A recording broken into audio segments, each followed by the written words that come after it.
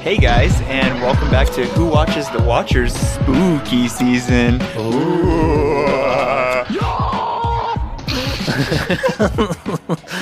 My name's Kenny. My name's Ian. And this week we're going to be banging out 2 comic books. We're talking about Yeah, we might as well talk about both of them. Yeah, Fuck we're going to fucking... I said it, so we're doing it now. We're doing Blue in Green. By Ramvi and Anand R.K. Ian doesn't trust me to say foreign names. Well, go ahead and say the next one. And then Bog Bodies, and since this is a European name, I'm allowed to say it, by Declan Shalvey. Yeah, we don't have the artist written up there. Who did the art for Bog Bodies? Oh, shit. I don't know why. I thought he did both. Did he not? No, he didn't. Oh, I'm being a ding. It's because, I didn't have it anymore. Did you pull it up? Oh. No. Oh, did you pull it up? Okay. Oh, but one thing I did pull up while looking at stuff about this comic book was the definition of a bog body. Oh, have you seen that? I wanted to read it because it's kind of fun and has a little bit to do with. Let's talk about bog bodies first. Yeah, because it's the easier one to kind of parse through. Yeah, I mean, we actually read it a little while back and just decided not to talk about it. But because Blue and Green was a little bit shorter, I think this is kind of the perfect week for us to just go on and little talk about both. So Bog Bodies is illustrated by Gavin Fullerton. That's right. Yeah, thank you so much. We have a hidden guest on this episode. Sorry, Gav. Yeah. But anyway, so a bog body is a human cadaver that has been naturally mummified in a peat bog. Yeah. Which are apparently very... around Ireland. They're all over Ireland. Yeah, but the creepiest thing about them is that they're partially preserved. However, the actual levels of preservation vary wildly from perfectly preserved to mere skeletons, is what they say. But so they've found bodies that were preserved for years in these bogs because there was just nothing that could reach them to cause them to decompose. Exactly, yeah. And that's kind of horrifying. And to think about what essentially the main running theme of that book is that our main character, Killian, does not want to be a bog body. Yeah. That fear of becoming such a thing and, in your culture and knowing that that's what it is it's like the last thing it would be. It's almost like turning into the boogeyman of sorts. It's like the scariest thing you can think of. Yeah, for sure. Let's just do a quick synopsis on it. It's about, like you were saying, Killian.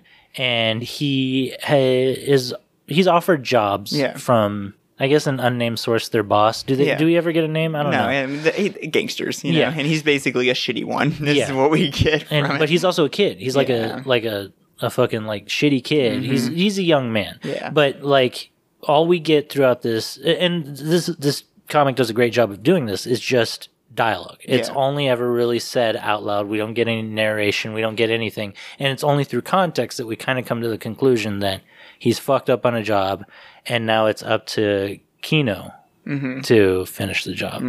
And we have a surprise guy in the trunk, Jerry, who's... Fucking Jerry. Yeah. So I love the setup because Killian... He thinks it's a normal job. They're just going to go dump a body. And so he goes to the trunk to go and pull out the body and... No, there's Jerry in there with a handgun ready to pop him. And so he just shuts the trunk and runs. It's pretty good. Yeah, definitely. How did you feel about this book as a whole, though? This is like a 90-page-ish book. Yeah. How did you feel about it? So, I mean, it's kind of a not story in the sense that it's, the events of this guy's life through one single night of him essentially just running for his life, you know?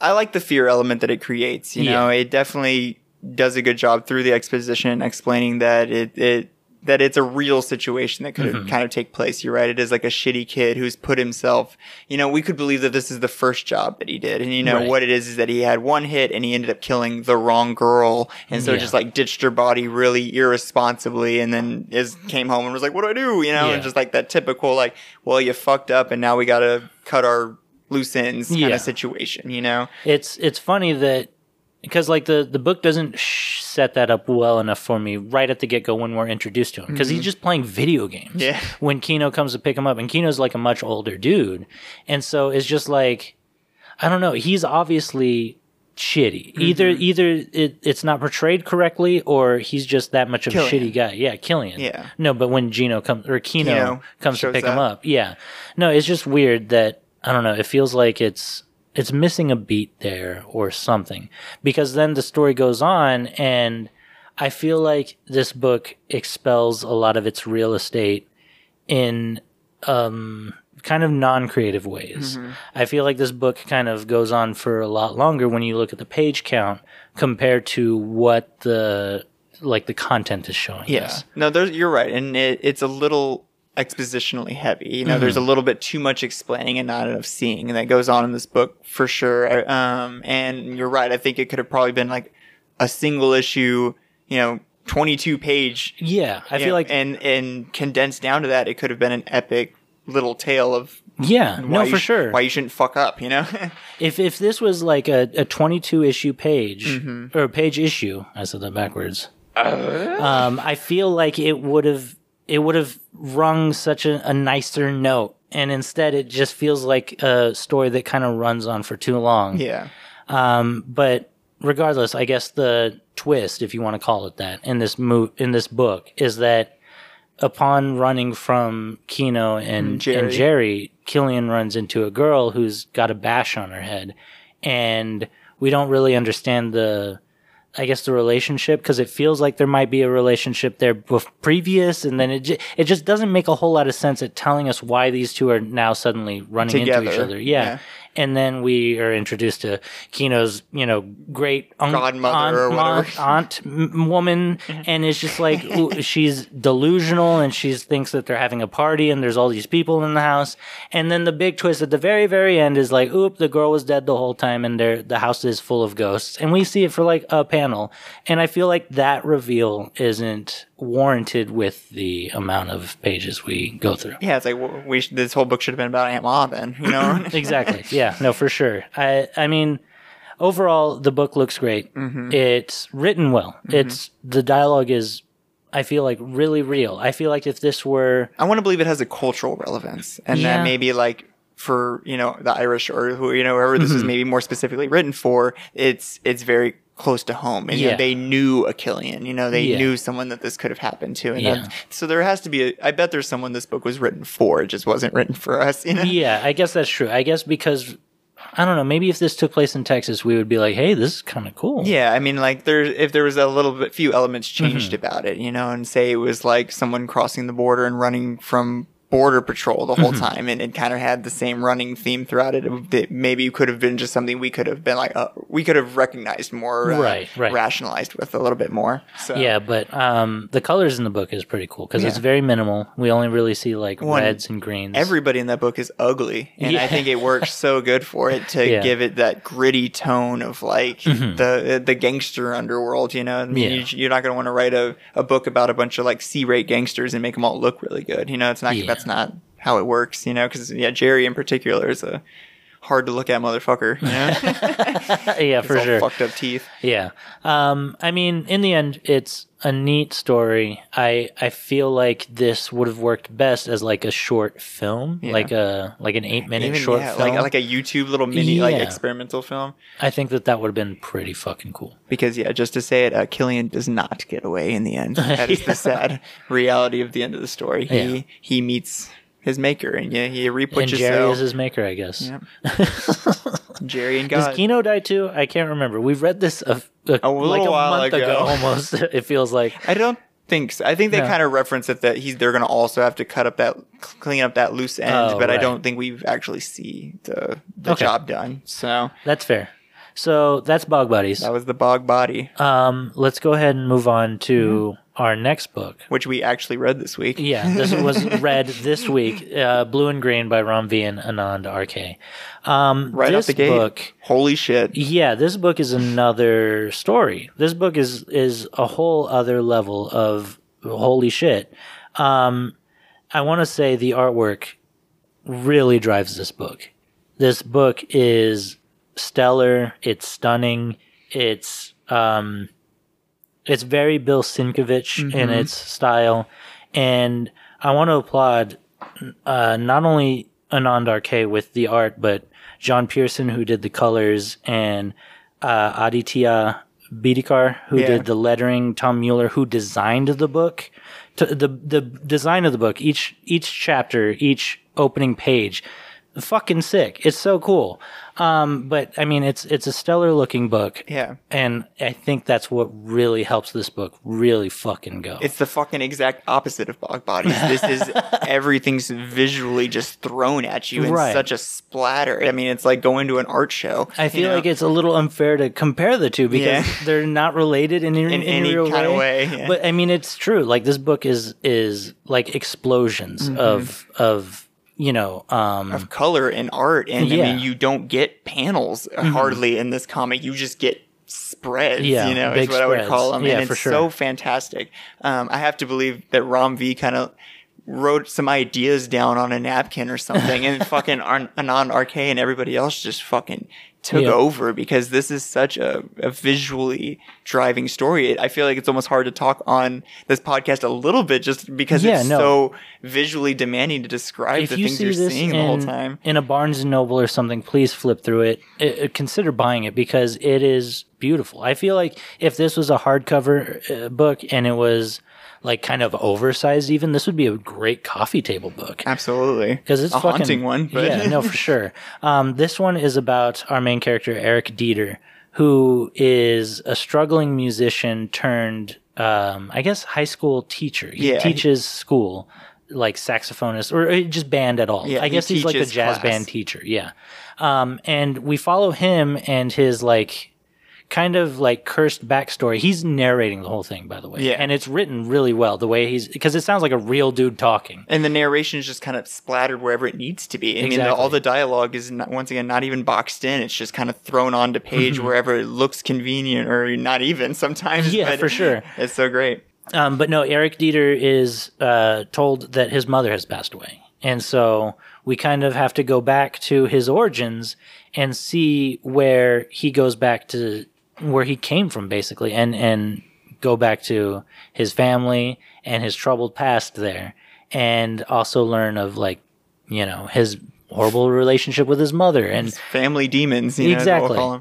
I mean, how do you feel about this aspect of the book? It's something I find so interesting in what we kind of, have been reading about previous to this. And I mean, family demons is one of the scariest things you can think of, in my opinion. It's hereditary is a word that you can literally use to think about. It's the stuff that fucking comes with you. Yeah. The baggage of family and even the scarier implications of the demons, or the paranormal elements that can tag along with it. And that, in my opinion, is the fucking most haunting shit that exists, because it's something that you can't.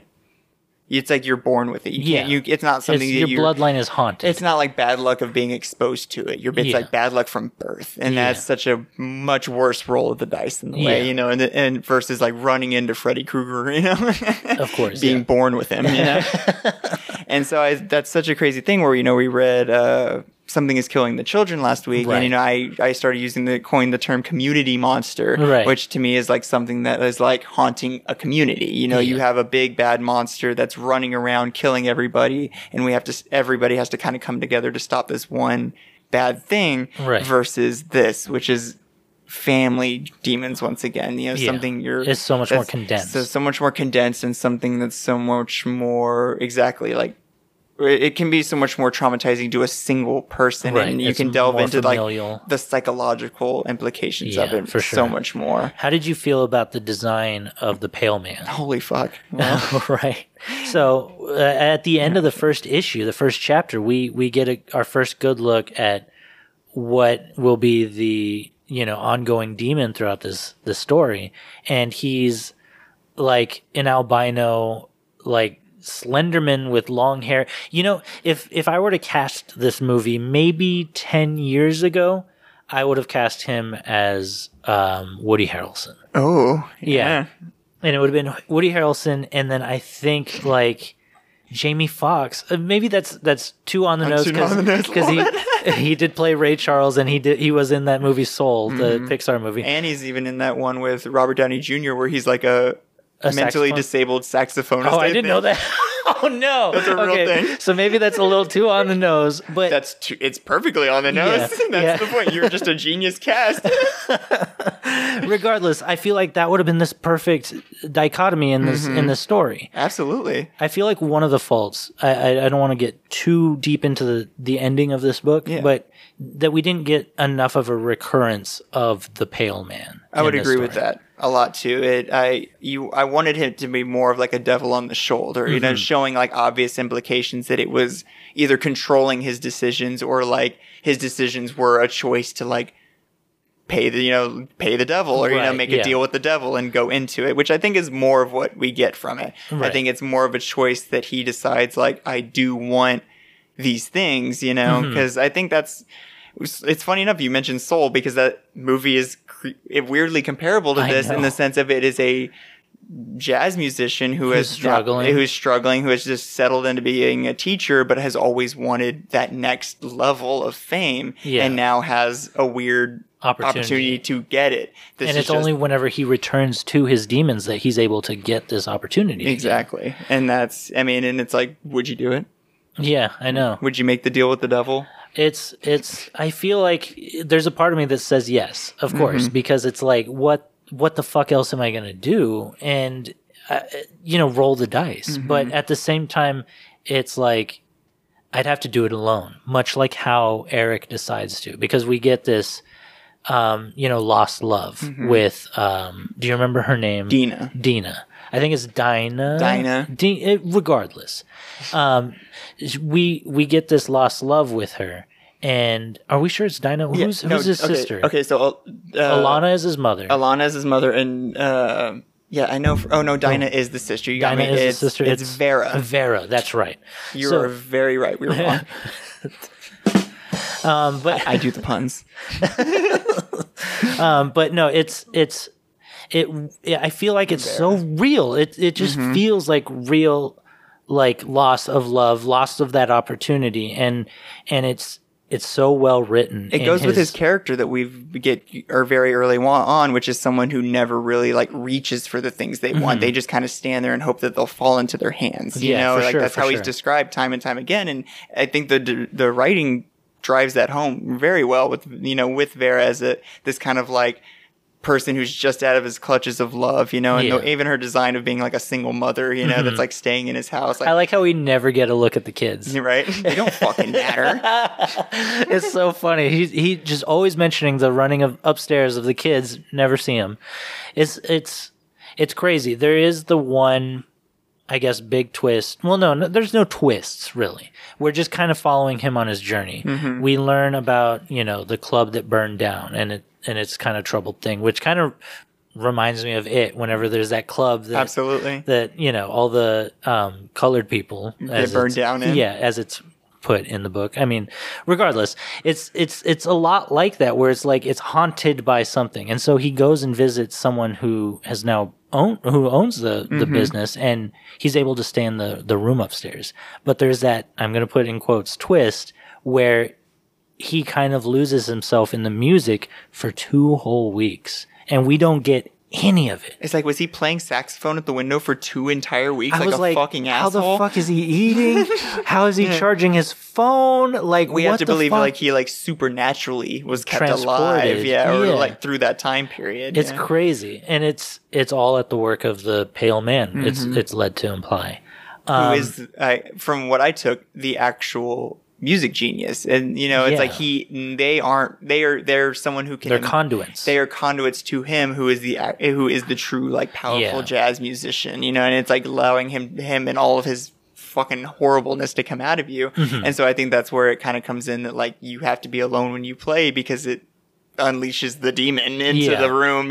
How did you feel about the first time we kind of see it through our, I guess, like, we see it through Dalton. Yeah, Dalton. In the flashbacks. Yeah. Well, and one thing I want to talk about that is I love that we get all of these Dalton flashbacks as we're also getting reality. It does such a good job balancing the flashbacks and the reality to both make it like obscure of like what is real, but also giving us like, once again, going back to the would you make the deal with the devil? Would you make the deal with the devil while you're also simultaneously learning how much it fucking fucked somebody else's shit up so horribly before, you know, and learning that these are going to be potentially your implications of taking the deal, you know. The upcoming movie Last Night in Soho.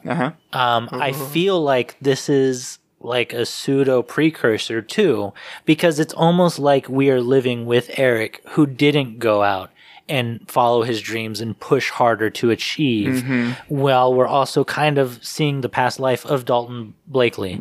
Blakely? Yeah, Blakely. And we see how it fucked him up and how he was forced to being a loner because he did make that deal with the devil. You know what I mean? And so it's this weird dichotomy where we're living both of them at the same time, and it almost feels like Eric is living both realities at the same time. They're the same person, you know, and it's like not learning from the past, you know. And it's hereditary. It is hereditary. It's something that his mom tried to you know, beat out of him to the point where we see the flashback. He has the recorder, and she breaks it in half, and he runs away and falls down the stairs. And I love that shot where we see him just falling into infinity, the young Eric just falling, and it's him like falling down away from his dreams almost, you know? And it's how like he's never recovered from that moment. He probably never stopped falling from that flight of stairs in a way, you know? This book is, I feel like, kind of brilliantly put together. I feel like there are moments where things don't land as well as I had hoped, but it does overall, when you're seeing the beginning and the end, feel like a one tragic story. And it's very beautiful to see. Do you want to talk about, I mean, Alana is his mother. He only ever calls her that because they have such an estranged relationship. Yeah. I mean, how do you feel about that whole kind of aspect of it? It's once again going back to like family demons and her seeing that this very real demon in the father of her son. And it's like, what do you do? Do you let them go down that path? I think Dalton is his grandfather. I think it's her. Alana's that's right. Dad. So, and you know, you see this family, you see this legacy of evil in your family. And it's like, do you choose to try to cut it off in the ways you think will create it, or just ignore the reality of it and hope that it doesn't actually exist and maybe you're just a bunch of crazy people? Dude, you know? It's fucking just like Hereditary, where the grandmother is like all into this occult shit, and then she's like indoctrinating the daughter, and then Toni Collette's character is like subconsciously trying to kill the kids so they don't grow into these demon things. Exactly. Fuck, dude. It's kind of crazy that those two are so comparable. Yeah. And Hereditary is kind of already this put to film in a weird way, just not about a jazz musician. You know? Yeah. We did talk about adaptation of Bog Bodies, where it could be like a nice condensed short film, maybe even this like would be a great 15. film. Yeah, I think this would be a great live action, like full length film. Yeah, Your for cast sure. Still works. I mean, kind of. I feel like Eric should be a little bit younger than Jamie Foxx is today. You think so? But I think Woody Harrelson would still work. I guess that's fair. I think Jamie Foxx could probably still play someone in maybe like their mid to late or early 50s. And I think that would even be an interesting range to see that person that's like reached that point of truly feeling washed up. Like, I have gone well past the point of me ever being able to succeed in this field. But then being given like hey, do you want to be the 20-year-old jazz musician you always wanted to be again, and then choosing that, and that's where that deterioration. You know what would be sick is if we cast the same actor for Dalton Blakely, and he's a younger man, and then whenever Eric finally gets on stage and he turns into that actor, but modern day, that would be fucking sick. That would be so fucking cool, dude. Just Jamie Foxx's son. I'm sure he's got an acting son. God damn it. But no, I thought this book was crazy. And one thing, you mentioned that I'll kind of go on is that it does, like, what I was going to warn when after I was done reading, because I read it so early on in the week, if Paul Damon was having a hard time, I was going to warn him, like, just keep going. Paul Damon was having a hard time. Yeah, like, I was going to be like, if you're having a hard time reading it, just keep going. It ends so satisfactory. It's a whole product. You can't try to eat it as pieces. You got to it's got to be a whole pie. You know. I did sit down and read this all in one sitting. Because I feel like it if you stopped at any time, I feel like you'd have a hard time picking it back, starting again, because for it's sure. just so sporadic in the way that it's designed. But I think it couldn't succeed in what it's trying to deliver if it wasn't designed like that. You know, Yeah. I think this is meant to be a visual book, you know? Yeah, for sure. Once again, I think Ram V was like, jazz musician has demon. And then that was it. And then and then Anand Arcade just fucking blew it out of the water. Exactly. And then They were at a bar one night and they was like, how about this? You know? and that's not me trying to shit on Ram V. No. That's me trying to say that the fucking art team just took this and ran with it to such an extent that is what makes this book so fantastic for what it is. You know? I agree. I feel like I feel like Ram V's he was so easily able to step into this persona of Eric Dieter, which is, you know, an American man living somewhere, I guess in the South, maybe? No, they're in New York. I was like, they mentioned, I think, New York City. So they're in New York, and he is just this young man who knows and loves and appreciates jazz so much. And Ram V's Do you fucking like jazz? We need in that button. Britain. And, you know, like, he's a British man that has, like, you know, he has a completely different lineage. Yeah. And it's just like, how did he step into this perfect narration of this completely made up man, you know? No, absolutely. I mean, it's an American jazz musician with, I mean, links to, you know, black jazz from like the early 1900s. Like, I mean, it's such a niche, you know, writing, you know, especially if you're corner to go into Europe. Like, I don't understand how he was able to pull this off. But it's fucking crazy. But never for a moment did I feel like it didn't read as like a true person that would have gone through these struggles. That's such a good very call. True. Yeah. Let's talk about the ending. Okay. So it ends in a very cut and dry way. And it is like because he did perform, and it was amazing. Apparently it was a standing ovation. Like, people were crazy about it, getting signings and taking pictures with him after the show. Got everything you ever wanted. He got everything he ever wanted. And I mean, it's not like the jazz scene is ginormous. He's not going to go sell out Madison Square Garden or something. Please don't come at us, jazz musicians. But I feel like he sold into the demon, and then at the end he sold into the demon so hard it was almost like a repetition of what Dalton had done previously, where he set the club on fire. And so he sets Alana's house on fire and takes the demon with him. Do you feel like that was the right choice to make? I think he didn't. I mean, the thing is I think he did exactly what Dalton Blakely did, which was almost like wash his hands of it. You know what I mean? Because we are hinted that Vera is pregnant with his baby in the end. Fuck. So it's not over. The demon tells him that as he's burning the club down. He's like, you think this is over? You knocked that girl up. She told you that, you know? Like, holy shit, I forgot about that. And so it's essentially just him, I mean, washing his hands of it. You know what I mean? Fuck. Having gotten his moment in the spotlight and not wanting to deal with the repercussions of him choosing to let this thing keep living, you know? I want to read the last page. Because I want to believe it would have died with him if he wouldn't have accepted it. Does that make sense? No, for sure. Even if he would have had children, it couldn't have kept going if he wouldn't have ever given it strength again. I feel like the fact that there is a child to come makes this book even more of a tragedy in my eyes. Absolutely. I'm going to read the last excerpt from the last page because it's fucking dope. It's the news report in the newspaper. And it just says, early yesterday morning, the Fulton Fire Department were called in to tackle a blaze that eventually destroyed the historic Bowen House, which had stood in the area for a little under 2 centuries. Jesus. Although a detailed investigation is to follow, the police have confirmed that the fire was started by Eric Dieter, the son of the house's owner, the late Miss Alana Rue. Mr. Dieter, who perished in the fire, was an aspiring musician and a teacher at Rupershey Conservatory in Manhattan, and is thought to have been emotionally distressed following his mother's recent demise. Mr. Dieter is survived by his sister, Dina Cowles.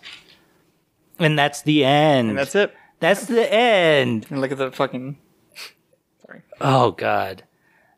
That's how the fucking book ends.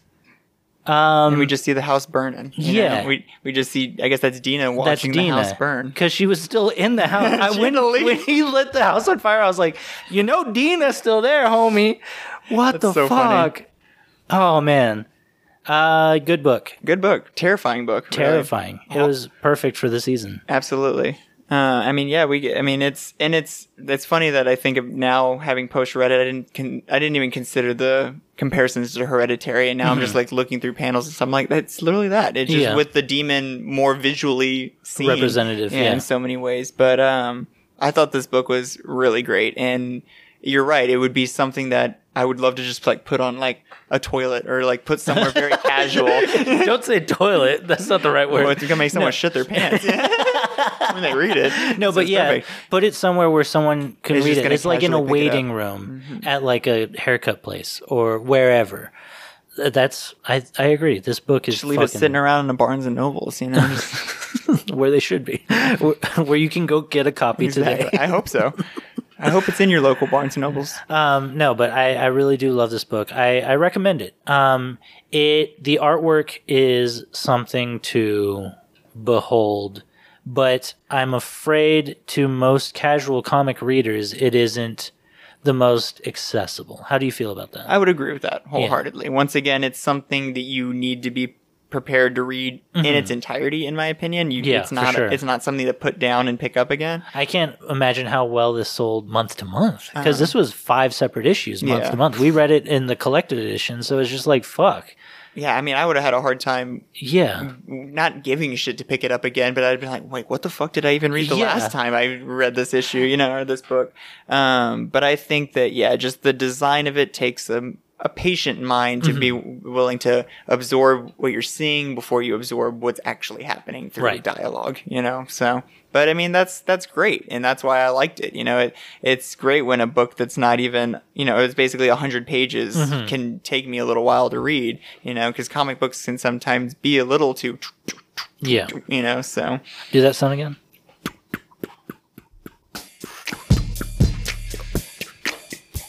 Okay, well, thank you guys for listening. My little rap moment. Yeah, that was, you rapped the same word over and over. Doot. Thank you guys for listening. Follow us on Instagram. That's going to be in the show notes. Oh yeah, next week we're going to be covering Ice Cream Man. I think we're going to do the first 12 issues. I'm going to see what we can collect, and we'll probably do the first 12 issues of Ice Cream Man, written by Maxwell Price and with art by Martin Morazzo and Chris O'Halloran.